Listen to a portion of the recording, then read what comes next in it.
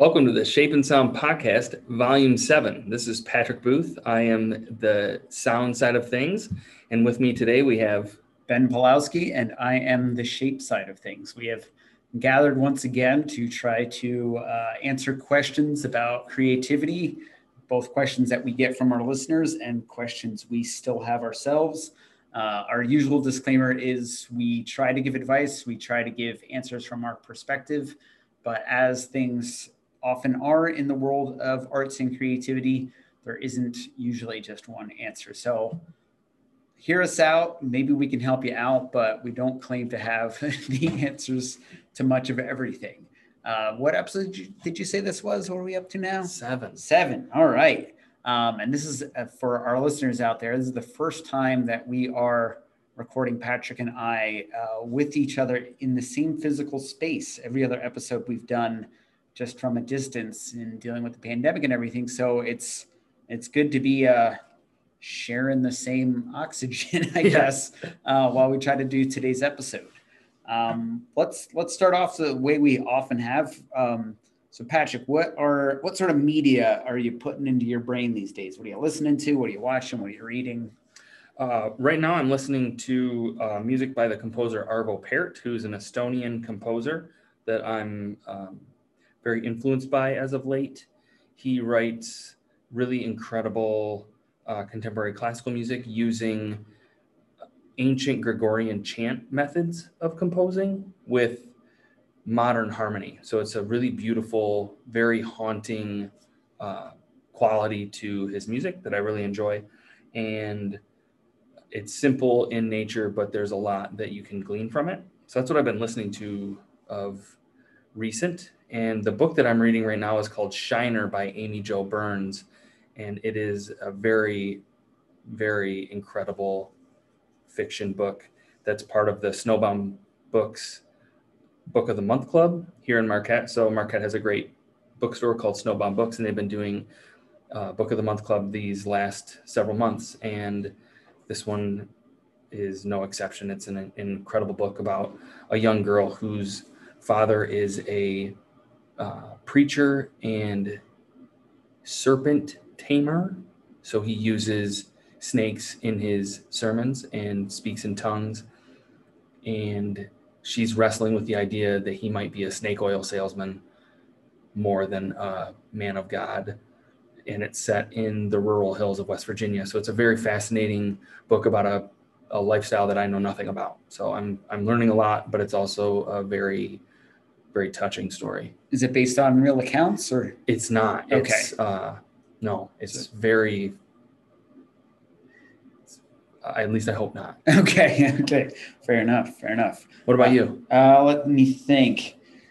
I'm reading a little bit. I'm kind of, like I often am, I'm kind of between a few different books, but one thing I've been looking at recently is a book called You Are an Artist. It's by the same group of people that put together the Art Assignment YouTube channel. And the book is just kind of filled with sort of ideas for art projects. It's kind of like if you're looking for something yourself to do and you're just kind of looking for a place to start, or in the case of me, I'm just kind of always looking for different ideas of things to do with students. It does a great job of kind of connecting a challenge, a question, a problem with work that an artist is already doing. So it looks at this artist that is maybe a super expert on a topic, and it gives you kind of an assignment that you can kind of step in the front door of what they're doing. So like one assignment that, I don't know, always sticks out to me is just, there's this sound artist that, and I don't remember the name off the top of my head, but plays around with the idea of silence. Is a club DJ and will sometimes just stop the music for long enough till they feel like everybody has really like acknowledged that the music has stopped and like really paid attention to that. And the little assignment that goes along with it is to simply take a walk and follow where it seems the quietest and try to find the quietest spot in your neighborhood. And I just think that's such like an interesting way to kind of experience your area in a new way. And I love that kind of thing. Listening to the same stuff I guess I'm always listening to, watching, I tried watching it a while ago, and it just didn't click for me for whatever reason. But we just started rewatching that show Barry on HBO with Bill Hader. I don't know, for whatever reason, the first time we tried watching it, we got a few episodes in and just got distracted, probably with a pandemic or whatever else. And now I'm like, why did I ever stop watching this show? This is fantastic. So that's what I'm doing. The character Hank on that show is really incredible. Okay. We're only 3 episodes in, so I'm not sure if I've met Hank the yet. bald guy. Okay. Yeah. Good stuff. Good stuff. All right. So we don't have a million questions from our listeners out there, but that's okay. I think the ones that we do have are pretty big ones, are pretty bold, and we will do our best to discuss them. Do you have it written down there? I do. So the first question is actually an old question that we said we were going to go back to, and then we never went back to it. And so now we're going to go back to it. We'll try. Yeah. And again. This is a question about comparing abstract and representative works in art and music. Okay. So where do we start with that? That was the same thing we said the first time. Yeah, I mean, well, I'll start off with saying, I mean, I think when we're talking about abstract and representative, you know, they are opposites in some ways, but at the same time, they exist on the same continuum. So I feel like most work you're looking at is rarely going to be 100% abstract or 100% representative. Maybe there's a little bit, I don't know. That gets tricky. But anyways, what is the difference, or comparing them? Yeah. I mean, I would say, to compare means a lot of different things. For myself, I was someone who, when I first got interested in art, I was somebody that was furious about abstract work. What, they're just going to put some shapes up there and call that a finished thing? They're not even going to try to draw a dragon or something. And I would say as time has gone by, I've come completely 180 on that. And I kind of prefer things more on the abstract side of things than if somebody can depict something photographically accurate, that is beyond impressive and something I will most likely never be able to do. But where I think things get interesting is when you start to abstract it a little bit to try to capture some essence of whatever you're dealing with in a way that is kind of beyond the first layer of visual. Like, how can you represent something visually without just making it look exactly like the thing? And that's where I think the most interesting things come from in art for the most part. That's what I've got so far. Yeah. What would make a Jackson Pollock painting really good is if there were a dragon. Yeah. Maybe look hard enough. There's plenty of dragons there. Yeah. I love this question. And it kind of goes into a discussion that you and I had, Ben, with the idea of the Unschool. So teaching an association of homeschool students called the Unschool Co-op that is here in Marquette. And in that conversation, the idea of knowledge was brought up, and the idea of what right and wrong is based on a knowledge-specific course. So when I think about comparing abstract and representative works, or just looking at those two titles of art, I feel like that in and of itself is walking us into a bit of a trap, because what I think is abstract, you might think is representative. Mm-hmm. What you think is abstract, I might think is representative. And I think looking at things in different ways is important. But with this question in mind and thinking about that conversation dealing with students from the ages of 8 to 16, they don't know what representative is. They don't know what abstract is. They just know what they see, and they're going to interpret that the way that they want to until we tell them, you need to interpret this as a piece of representative art because it's clearly an apple, versus looking at something that is a square and being like, that is an apple, or that is a diamond. It's like, we've been taught that that is incorrect, that square is not a diamond because it's a square. Well, maybe it's time to break those walls down. I think about, I may have said this in an earlier episode. I know that we've talked about this book. There's a book by Stephen Nachmanovich called Free Play, and it mostly has to do with music, but it really goes well beyond that when you get into sort of the topics that he's talking about. And one of the topics that I found truly profound from the book was this idea of his grandson being very, very young, and he asked his grandson to draw a tree, and he drew a tree with incredibly vibrant colors, and it looked like it was on fire, and it wasn't really in the shape of a tree, but that's what his grandson drew. And he looked at it and he said, "This is a tree." Yeah. And he said that was a profound thing to see the mind do, because he's seen so many trees, but he's never seen a tree that was the color of a rainbow. He's never seen a tree that was on fire. He's never seen a tree that looked like it was underwater, image wise. But that's what he drew when I told him to draw a tree. And then he went to school as a kindergartner, where they taught him how to draw a lollipop tree, which is that typical brown stem with a green circle on top. There's your tree. And the next time Nachmanovich asked his grandson to draw a tree, that's what he drew. And he said it broke his heart, because he realized at such a young age that idea of abstractivism doesn't exist. It's literally just what their mind can create.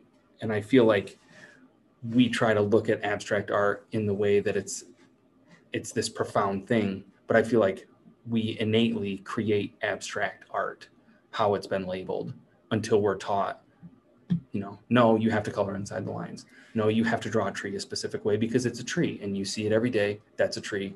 End of story. And I don't think it is the end of the story.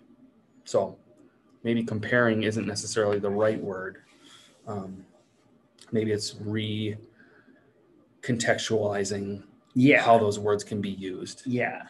I know I'm going to sound very much like my wife here, because this is something she always brings up about things of this nature when she's just like getting a bit frustrated perhaps, or just, acknowledging that everything's a social construct, and that, however many hundreds of years ago, somebody decided to use this word abstract, and, and that, that word in itself has kind of changed meaning over time, and it'll continue to change meaning slightly, and our understanding of where those lines are, where the spectrum is, or whatever, is always going to change. So I don't know. I think it's a question that everybody can ask themselves. Like you were saying, what I call abstract might not be what you call abstract. And I think that's interesting to have those kind of conversations.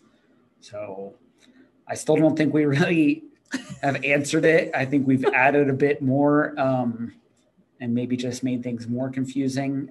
This question did come from our good friend Jake Feather. So thank you, Jake. I think we just got to get Jake in on an episode once and see what he says, because he's perplexed us for like 3 episodes now. Yeah, it's time for him to answer for his crimes. Yeah, answer for your crimes of giving us difficult questions. I just thought of a musical term that sort of plays off of this idea of like abstractivism. And the term in music is rubato. Okay. So rubato means flowing and free of time, free of tempo. And for the longest time, when I would see in my written music that I was performing, when I would see rubato, that instantly just made me, I was just going to play slow, because slow is free of time. And then I got really into the Paul Motian trio. Paul Motian was this great drummer. And he wrote these really simple melodies with incredibly complex meanings. So what was on the page was bare bones. This is the material that is there. The rest of it is up to the musicians. And all of his pieces that I really resonated with, when I looked at the score that he had written, they all said free tempo, free time, rubato. And then I would listen to the recording and they would be playing rubato at an incredibly fast speed. but not only at a fast speed. And so it was this idea of like flow and this idea of give and take that really started to open up my brain and my ears to be able to like understand in my own playing how nothing is set in stone ever. There's always going to be question marks. There's always going to be these, there's always going to be this give and take, whether it be from a visual standpoint or from a sonic standpoint. But like in the musical side of things, that idea of rubato really resonated with me as like an abstract form of representation. But that's it. Oh, that's cool. We got some vocab in there. I wasn't familiar with that exact term. Yeah. So should we go right? We have a second question from Jake, so maybe we can build a connection between that one to this one. And I think it's going to be in there. So what do you got there? So the second question from Jake is all art and music narrative in some way? Like, can it all be narrative? Oh man, Jake, you're trying to get us to create all of these borders on things, and maybe that's just your way of getting another perspective on where, because I think about these things too, and I just never really quite exactly have answers. I would say right off the bat, my gut is telling me that all art is going to be at least some degree a narrative, even if it's not them trying to capture a narrative or make a clear narrative. It's still going to somehow be representative of a sequence of events. You chose this material to do this thing for this amount of time. That's still kind of, in a way, recording events. So I would say, generally speaking, yes. But I'm trying to think, I'm sure there's an artist or a question out there that problematizes it a bit more. What are your thoughts? Oh, man, I thought you were going to go longer than that. Sorry, man. I'm sort of in the same boat. I don't believe all art is set out to be narrative. There you go. But the experience of creating art, I think, is a narrative. So the way that I create art is going to be influenced by what's happening in my life. So if that doesn't mean that I want that to come through in the music. That doesn't mean that I want that to be heard specifically as a narrative driven sound. But I do believe that things going on in my life will impact how I create, what I create from time to time. Like, it will always be changing. I just feel like, for me personally, I cannot disconnect from what's happening in my life to create art. I feel like it's going to impact it, not on purpose, I guess is sort of how I look at it. Yeah. Where my brain wants to go with it is, because I don't really have a great, clear answer or much more to add than I've already said, but I do think that question is a really interesting kind of point of conversation. And I think it could be interesting as sort of just like a creative exercise. And maybe this is something you and I could try at some point or to some degree, to just try to make a work of art that is as unnarrative, would that be, or non-narrative as possible. And I don't know, just kind of having a debate about how something could be more or less narrative than another thing. Yeah, I don't know what that would be exactly. Like, how? What do you think narrative means? That it's kind of, it's telling you, it's not quite a story. I mean, like, yeah, you can write a narrative for sure, but it's not, that's not the only way to do it. Obviously, you know, images can represent a story to some degree or some kind of sequence of events. So, yeah, I don't know, to create a work of art that is, I mean, I guess I could see incorporating like AI to some degree, where you could have something automated, or randomizing things is maybe kind of a way of getting or of eliminating elements of narrative to some degree. Like, but then you're even like, I don't know, let's say you're randomly selecting what materials you're working with to kind of take that bit of control over what you're doing. It's still like, I mean, it's not like, you know, if you're randomly choosing, you're still choosing out of a finite number of things. I mean, you can't possibly randomly pick out of everything in the universe what you're going to use to make art.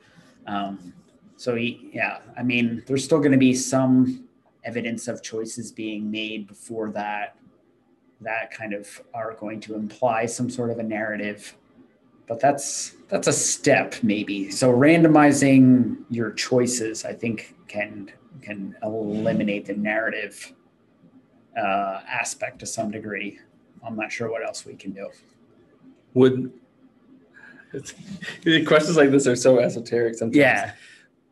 Would setting out to make art that is not narrative be the narrative? Oh, man, basically, yeah. Yeah, shoot. Yeah. I mean, yeah, I guess we're creating the narrative. We're creating the narrative of not being narrative. Oh man, now we're like, like getting inside of itself. Yeah, it's like inception of the art. Double inception. Well, it could be one of those things if you used it as a project tool, working with two people, you would both have a medium that you're working out of, but you would pick the medium for the other person. So instead of you having 10 options of materials to choose from, I would have 10 possibilities. Like I would have 10 materials to choose from for you. Yeah. And so you would just be given a box of things, and then you have to create something out of it. But then does that become the narrative? Does my narrative become your narrative and vice versa? What if you tried to create, I guess maybe that's just the definition of narrative. Yeah. Like what if you tried to create art the way that I would? Then that's like almost an element of like, there's an element of like role play and acting in there where I'm trying to like, get inside of your head and think about what you would do. And that still sounds like a narrative. Sounds like a narrative. Yeah. I mean, I think, I'll say Jake's question is helping us to come up with some interesting sort of prompts or project ideas that could, prompt, more discussion and more questions. And I guess that's what art is often doing, is we're not necessarily fully answering any questions. We're just leading to more and perhaps hopefully more interesting questions. Yeah. Yeah. So yes, apparently all art is narrative, Jake. In the world, all art is narrative so far. Yeah. But it's not. I still think all art is narrative, but it's not created to be. Yeah, I think that was a good point that you made, and a good way to think about it is, you can certainly make efforts to make things less narrative than they could inherently be. And like we were saying about the abstract and representative, there's certainly a spectrum, but I don't know that you can ever quite 100% get to like zero on the narrative end. Get to 0.00001 maybe. But that's about it. Oh man, I don't think you could get it to completely abstract either, or completely representative. There will always be an aspect of both. I mean, even a photograph is still there's gonna be, the moment you chose to take the picture, whatever settings you chose to have on your the camera you chose is going to have an effect on it. So take you one. I don't know. Maybe you've got some secret project that says we're wrong, but we'd love to hear about it. So, we would. We'll have to talk to you at some point. All right, I've got a question here of something I've been thinking about, because it's something I feel like it occurs to me often. So I'm about to leave town for a little bit. I'm going home to see family. And oftentimes when I'm leaving home for any duration of time, there's part of me that is always going to think about, all right, well, how do I bring my practice with me to some degree? Not that I even have like specific plans, like, oh, I'm going to get to Pennsylvania and I'm going to get out my art supplies and I'm going to do this. It's I guess what I'm asking is like, what do you do to prepare to be able to do something creative away from where you're normally doing something creative? Does that make sense? Yeah, absolutely. Ooh. So for me, as a practicer of the saxophone, I always take my saxophone. Okay, no, that's fair. I mean, that's kind of what I'm getting at. It's like, yeah, what do you bring with you? How do you prepare for it? Yeah, I always take my saxophone, not necessarily because I have a gig or because I have a performance, but just because I never want to be without it. Yeah. That being said, I have traveled twice now without my saxophone, one of them being my honeymoon. But I did take my mouthpiece so I could do mouthpiece exercises on my honeymoon, and I'm glad I did that. And the second time I went to Ireland, also with my partner Emily, and did not take anything. And I vowed to never do that again. Yeah. That being said, I experienced my time there a little differently, but I still found ways to be connected to my craft. For sure. You know, whether it was, it was easy being in Ireland because there's music every night in every club, in every bar, in every pub. There's somebody playing some form of music. So it was a highly musical trip that did not involve me as a performer. Interesting. Which was very cool to be a part of. I haven't been a part of that in decades. Cool. And to sit back and be like, huh, cool. And people would be like, what do you do? I was like, I'm not a musician. Like just like trying to be a ghost in those kinds of situations. Just being a lover of the craft of performing. Yeah. I feel like for me, in making visual art, what is often going through my head is it's almost this sort of like a Boy Scout approach or a Cub Scout approach of like kind of always being prepared, which whatever, I'm not like a lifelong Cub Scout or anything like that. It's just, I was a Cub Scout and that slogan is in my head. Maybe it's also a little bit of like a James Bond thing and like making sure I have like my some gear to play around. So it's mostly like, I think what goes through my head is preparing for an opportunity where I need to make art. There's not necessarily a specific thing that I'm going to make usually, but it's like, what stuff am I going to bring with me? Which sketchbook, which supplies. I can't bring my whole studio with me, and even if I could, that would almost defeat the purpose to some degree to get away from home. But like, what can I fit in like a little like dollar store pencil case to bring on this trip in case there's a time where I need to be making art, either because some sort of moment calls for it, or oftentimes it's just when you're away from home, you don't have your same ways of killing time, and sometimes you're waiting for the next thing. You're in a hotel room or at your Airbnb or whatever, and you're waiting to go out to dinner with your family or whatever, and there's just 15 minutes to kill, and you don't have like the same things to kill time that you have at home. And it's like, if I didn't have a sketchbook or some way of like just letting my brain play for a little bit, it would mess me up. And similar to what you're saying, I don't have a specific like one-time event where I didn't have that thing, but there's definitely been times where I'm like, should have brought my Sharpie, should have brought a sketchbook, should have whatever. And it makes me certainly think about that for the next time. So I have my little pencil case of supplies over there, and it's always like, well, what do I cram in there on this trip, kind of thing. Yeah.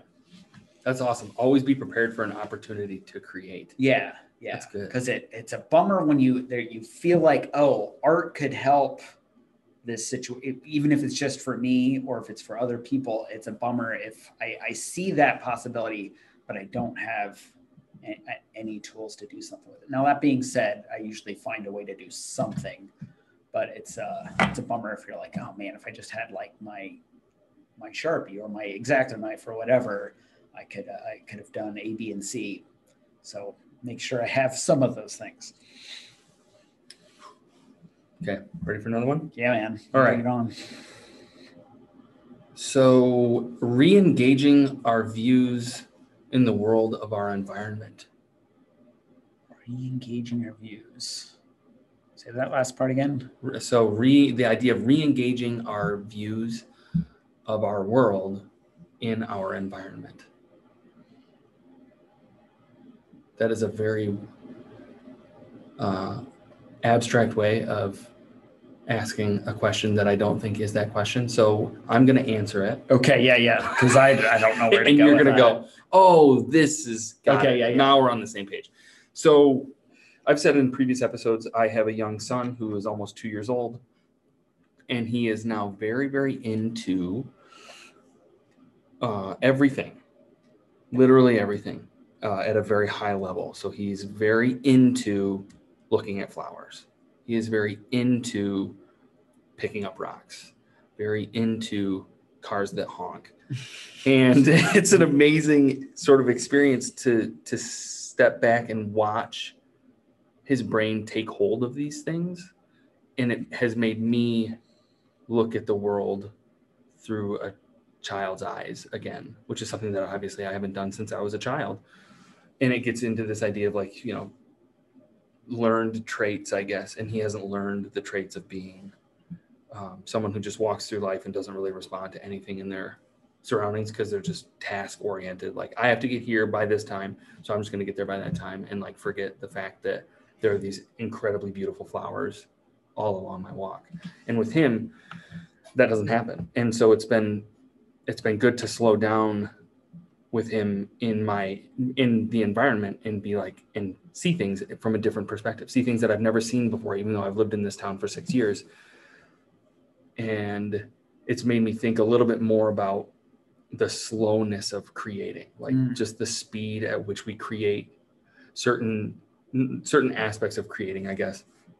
And so I'm just curious if you've ever like caught yourself just not experiencing the world. Oh yeah. And how, like, if you have techniques to bring yourself back into your own shoes, like to bring yourself back into your environment. I think I'm developing techniques more over time. And I think, I've been thinking about things related to this more recently. With Shape and Sound, we put together this sort of activity book for people visiting Marquette, living in Marquette, as kind of a way to get them to kind of experience the town in a little bit more of a creative way. So there's lots of little activities in there, like, a checklist to go see public art in the area. There's these sort of photography prompts. There's kind of, questions about like how to think about your neighborhood in different ways. So since thinking about that, I've been thinking about this sort of thing a bit more. And I think there are some techniques that help. And some of them are, directly like photography related, but you can even, you don't need a camera necessarily to practice photography. And I know that sounds like insane, but if you're just kind of thinking about like how something could fit into a frame and just kind of paying attention to the world around you in a little bit more of a specific way. So yeah, I've certainly had those times, like I'm sure a lot of us have, where you're, it's usually like a commute sort of thing where you're driving to work and all of a sudden you're like pulling into the parking lot and you don't remember the last like 10 minutes. And that's kind of a horrible feeling. It's like, oh, I'm glad I didn't crash. I guess I hope I was paying attention driving. But it's really weird to feel like you lost time in that way. So I don't know. There's just kind of maybe different sort of questions you can try to ask yourself, especially when you're doing those things, when you're traveling down those roads or walking down those paths that you do on a very regular basis. It is very easy to kind of check out and just be in your head, or I don't know, paying attention to the podcast in your headphones or whatever it is.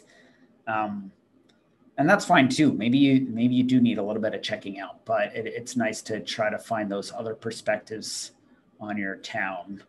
So yeah, I don't know. It could be trying to pay attention to different visual things. It could be trying to make connections with visual things, but maybe with a lens of like, like one of the challenges or one of the activities I thought about kind of putting in that book that I ended up not putting because I couldn't quite put it to the right language, is similar to that idea of like following where it seems quietest, is trying to create a path from one place to another where you're walking, from A to B to C, there's maybe some idea that's connecting how you're walking. Like, let me try to think of an example, like walk from one red thing to the next thing. That could be a really simple thing. And that might change your path a little bit. That might get you thinking about different things. It could be walk from one piece from one man-made thing to another. Or one natural thing to another. And that could really, I don't know, rather than just going from point A to point B, trying to think about those other things. All right, what am I seeing that matches that? Or you could get a little bit more even poetic about it. Like, what am I seeing along my path that seems friendly? And I'm only walking to friendly things. So, and that could be different on any day of the week. Some things might seem more or less friendly. So, yeah, I don't know. I don't have an active practice for doing that, but I've been starting to think about those questions a little bit more recently. Yeah, that's a cool question. I like that. Yeah. All right, I've got another question here. Let's do it. And I don't want this to, I know there's maybe a part of this that sounds like I'm setting myself up to vent about something, but I don't want it to be that. What's a stereotype about what you do that you would like to eliminate? Oh man. And I know that might, maybe that should have been the whole podcast, but let's try to, let's think about one and how we can maybe proactively do something about it. Sure. My biggest, I'm not going to bet. I might bend a little. So my biggest pet peeve about being an artist, being an improvising musician, being a teacher of music, being a teacher of improvised music, being a teacher of classical music, is the idea that my job as a teacher and as a performer has less worth because what I do is quote unquote fun. So I shouldn't take things like I should be able to do more with my life because my job is fun. Yeah. And people who say that, it's maybe one of the more disrespectful things you can say to an artist of any medium is that what they do is fun, because the only thing that you are seeing of their work is the finished product. Yeah. And that is the fun part. Yeah. That is not including the 100 hours of second guessing, of labor intensive thought, of sleepless nights, of like wolfing down food as fast as you can just because you have to get back to your project because there's a deadline, because it's like we have to get everything done by this, but like you're running into roadblocks, you don't think it's worth it, your art isn't worth it, you should probably give up and work at a Rite Aid. All of that, it goes out the window as soon as someone sees the finished product of whatever you created and they say, wow, you must have such a great life because what you do is so much fun. Yeah. That stereotype is one of the more detrimental things to, I think, art moving forward in our world, because there are less and less people creating and there are more and more people having fun. Yeah. Yes. Oh man, I think you pretty much, you nailed it there, man. I think that boils it down to like really what's can be frustrating about all realms of working in any sort of creative art. my thought, I mean, went to a very similar place. And perhaps it comes more, I'm thinking of like actual specific things I've heard people say to me. Like when I was an elementary art school teacher, like, oh, you just like make art with kids all day. I bet they love that. I bet you love that. And it's like, I mean, absolutely there are moments of it. Like when I am in a moment where that really feels like, oh, everybody in the room is creating something. This is like, that is a special moment. And like, that's absolutely like why I do what I do. Cause that's like, oh man, I feel very lucky to be in this moment. But like you're saying, that's not acknowledging the hours of prep, getting materials ready, trying to wash the hands of 32 first graders that were just painting, and trying to get them to their next class without the next teacher wanting to murder you. Washing the brushes after, go on and on and on. There's a lot of work that allows that magical moment to happen. So it's like, you're right. I do love my job. Mm-hmm. But if it was that all the time, everybody would want to do it, and not everybody wants to. You don't want to do it. This person I'm kind of remembering saying something like that to me. So yeah, I guess we're kind of in the same note there. Yeah, just a PSA to everyone listening. When you see art and you see music, just thank the person creating it. Just thank them. Just say, thank you for doing what you do. I appreciate it. That's it. Yeah. We love that you might also be a creator and an artist. But we really don't care. We do. But it's we want there to be connections. Like me, I'll just speak me personally. I want there to be a connection in what I do to your life. And I want there to be a connection, and I want people to feel something when they listen to my music and they see me perform live. But know that that's not the end of the story. And that's certainly not the beginning of the story. And that's really important. And I think you can help people through very, very hard times in their life if you thank them. And don't try to make it easy for them. Like, make what they do seem easy to you, because it's really not. There's a lot of practice that goes on behind the scenes that make it really hard to do creative things every day, to be a creative musician, to be a creative artist. And sometimes we just need a little thanks. And sometimes it's only from one person. So if that's you, thank you. If it's not you, try a little harder. Yeah. Well, I mean, I think, what people need to just kind of like remind themselves in a way, because it's strange that people will there's these two big stereotypes actually that I think are kind of crossing over, where like there are people that like will do that, but then it also seems like everybody else is also very self-deprecating about their own artistic abilities. Like, oh, I can't do that. But then like at the same time, they'll turn around and be like, oh, your job must be so fun and easy. It's like, no, it's not. Like, so if you can imagine like, so for me, I'll even take visual arts out of the picture, and I'll try to imagine myself trying to play music, saxophone, whatever. And I know it would be garbage. I know, it could be fun in a way. It might be a fun activity, but it's not going to be listenable. And you have to think about so what would it take for you to get from that point, for me to get from sounding like nothing or whatever to sounding like pleasant? That's a lot of work. That's an epic amount of work. So just keep it, and not just work. It's like,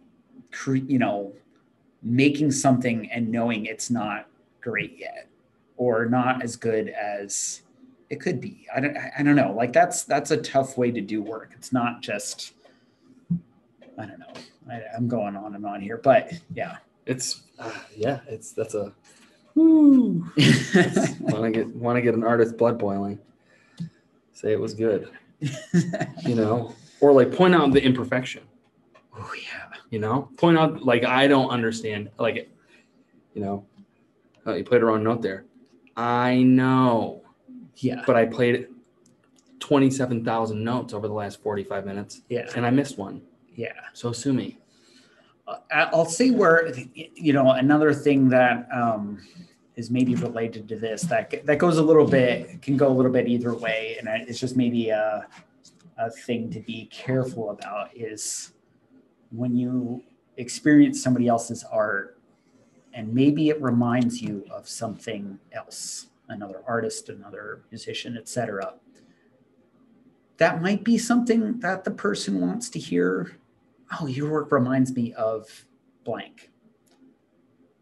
But it's not always going to be. Yeah. I feel like if you're going into that conversation, it should be with somebody you know pretty well.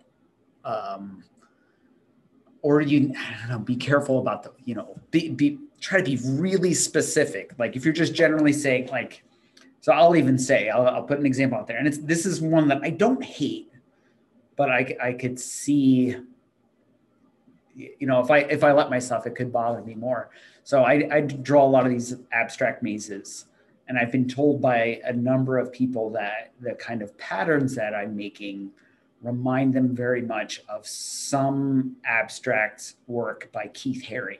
Something about our line quality is similar. The kind of shapes that we're playing with are similar. And I don't hate that. I like Keith Haring. He's from the town where I went to college. So maybe there's something in the water there that's controlling the way we draw lines. I don't really know.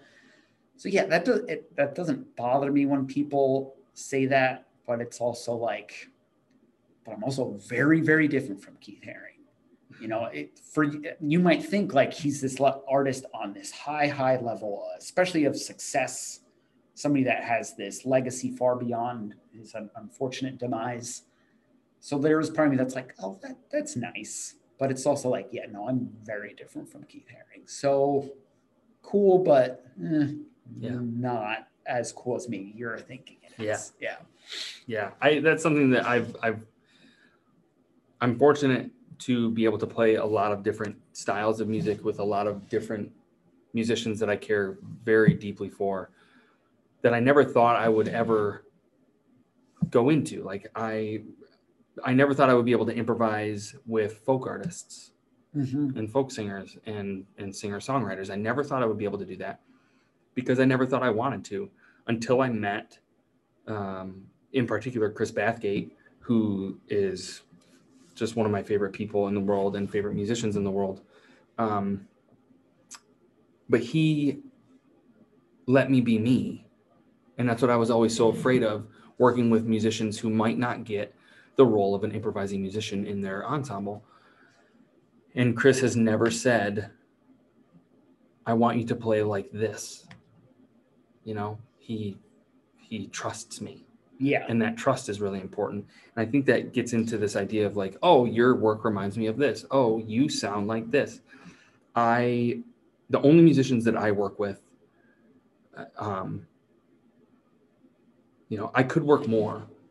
I'll say that. I could work more as a musician to the detriment of my craft, because when I work and the musicians I work with never ask me to play any way other than myself. And that's really important for me and my voice. And I have walked off stages and I have walked out of rehearsals when someone tells me to play like so-and-so, because I am not that person. Yeah. So I am not going to play like that person. I understand that you know, and usually it's somebody who I listen to a lot of, and they're a hero of mine. Yeah. So I would love to play like John Coltrane. I would love to do that. If I were a visual artist, I would love to be able to paint like Vincent van Gogh. I can't, and I won't. You know, it just isn't. It's not an okay thing to do. If you want John Coltrane to play your music, grab a shovel. and dig them up. But it's not going to be from me. It's like what I can glean, what I have gleaned from John Coltrane is in my playing. Yeah. That's as much as you're going to get. Yeah. It's already in there. It's already in there. Yeah. Oh man. Yeah. And again, it's not just, again, to be compared to someone like, Keith Haring or whatever, it is in a lot of ways a compliment, but it's not like I'm sitting at home looking at Keith Haring. That's not what I'm trying to do. I'm not, it's just something natural about the way that we work and the way that we think, that there's some, again, getting into like, if somebody is really specific, like if they were to, there's a difference just being like, oh, your work reminds me of Keith Haring. That's a little more problematic than being like, hey, the line quality of what you're doing reminds me a bit of Keith Haring. That sounds a lot better to me. Yeah. It's getting a little bit more, it's like, I'm not saying you're copying Keith Haring. I'm saying this thing is really one part of it. I'm looking at the whole thing, but I'm talking about this thing. Yeah. It's also interesting too, like maybe another question that we should start asking artists when we talk with them about certain things, like when you, instead of me telling you, Ben, your work reminds me of Keith Haring, maybe start the conversation with a question that goes something like this. Are you familiar with the artist Keith Haring? Yeah. And then you would answer, I'm very aware of Keith Haring. And then I could, for logic's sake, ask, do you feel like you're inspired by Keith Haring? And then you can say yes or no. Yeah. And if you say no, then I don't put my foot in my mouth and be like, there you go. I have long curly hair and I play the saxophone. So clearly I love Kenny G. Okay. I got done playing a set of modern improvised music, and somebody came up to me at the end of it and asked me if I would be a strolling minstrel Christmas carol saxophonist at their party because I looked like Kenny G. Oh my gosh, and I'm sorry. I not so politely told them no. Yeah. But that's just, it's like, read the room, read the artist. Like, we're trying really hard to do what we have in our heart. This has nothing to do with being unique and nothing to do with being, I guess this has nothing to do with us trying to be unique. Artists have a vision in mind, and they are trying to put that vision into practice. Yeah. Whether that's through music, whether that's through art, whether that's through photography, whatever it's through, they have a vision that they are trying to put out to the general public. That does not mean that you're going to get that vision, but it also does not mean that you have to not get it or that you have to comment on it. Just experience the creative approach, experience the art. And if you have a comment, cool. If you don't, cool. All right, I think we're closing in towards the end of our show here. Just some other things that I want to bring up before we call it a show. Patrick and I are doing a summer camp in August for students 8 to 14. We will be operating that camp outside of the Campfire Co-works building. That's actually where we're at right now, recording this podcast. So if you or someone you know might have a kid that is interested in any sort of creative arts, we don't want to limit it to one sort of thing, because we are tackling a lot of things, asking a lot of big, weird questions. Maybe if you know a kid that doesn't have an artistic side, that could be interesting as well. Maybe we can help them find something, or at least help them find a different way of experiencing the world around them through a deeper understanding with creative arts. So if you want to learn more about that, you can go to shapingsoundarts.com. Right up at the top, there's a place you can click on summer camp to learn a bit more. You can also go to that site to find out any number of other things about what we are up to. Anything to add there, Patrick? Thank you all for listening and sticking with us. And hopefully this was a pretty heavy podcast. So hopefully you stuck with us to the end. And we either asked some questions that you wanted to hear, answered some questions that you didn't know you had, or made you think about questions you want us to answer next time. Perfect. And if you have those questions, again, shapeandsoundarts.com or email us at shapeandsoundarts@gmail.com. Thank you very much for listening, and we will catch you on the next episode.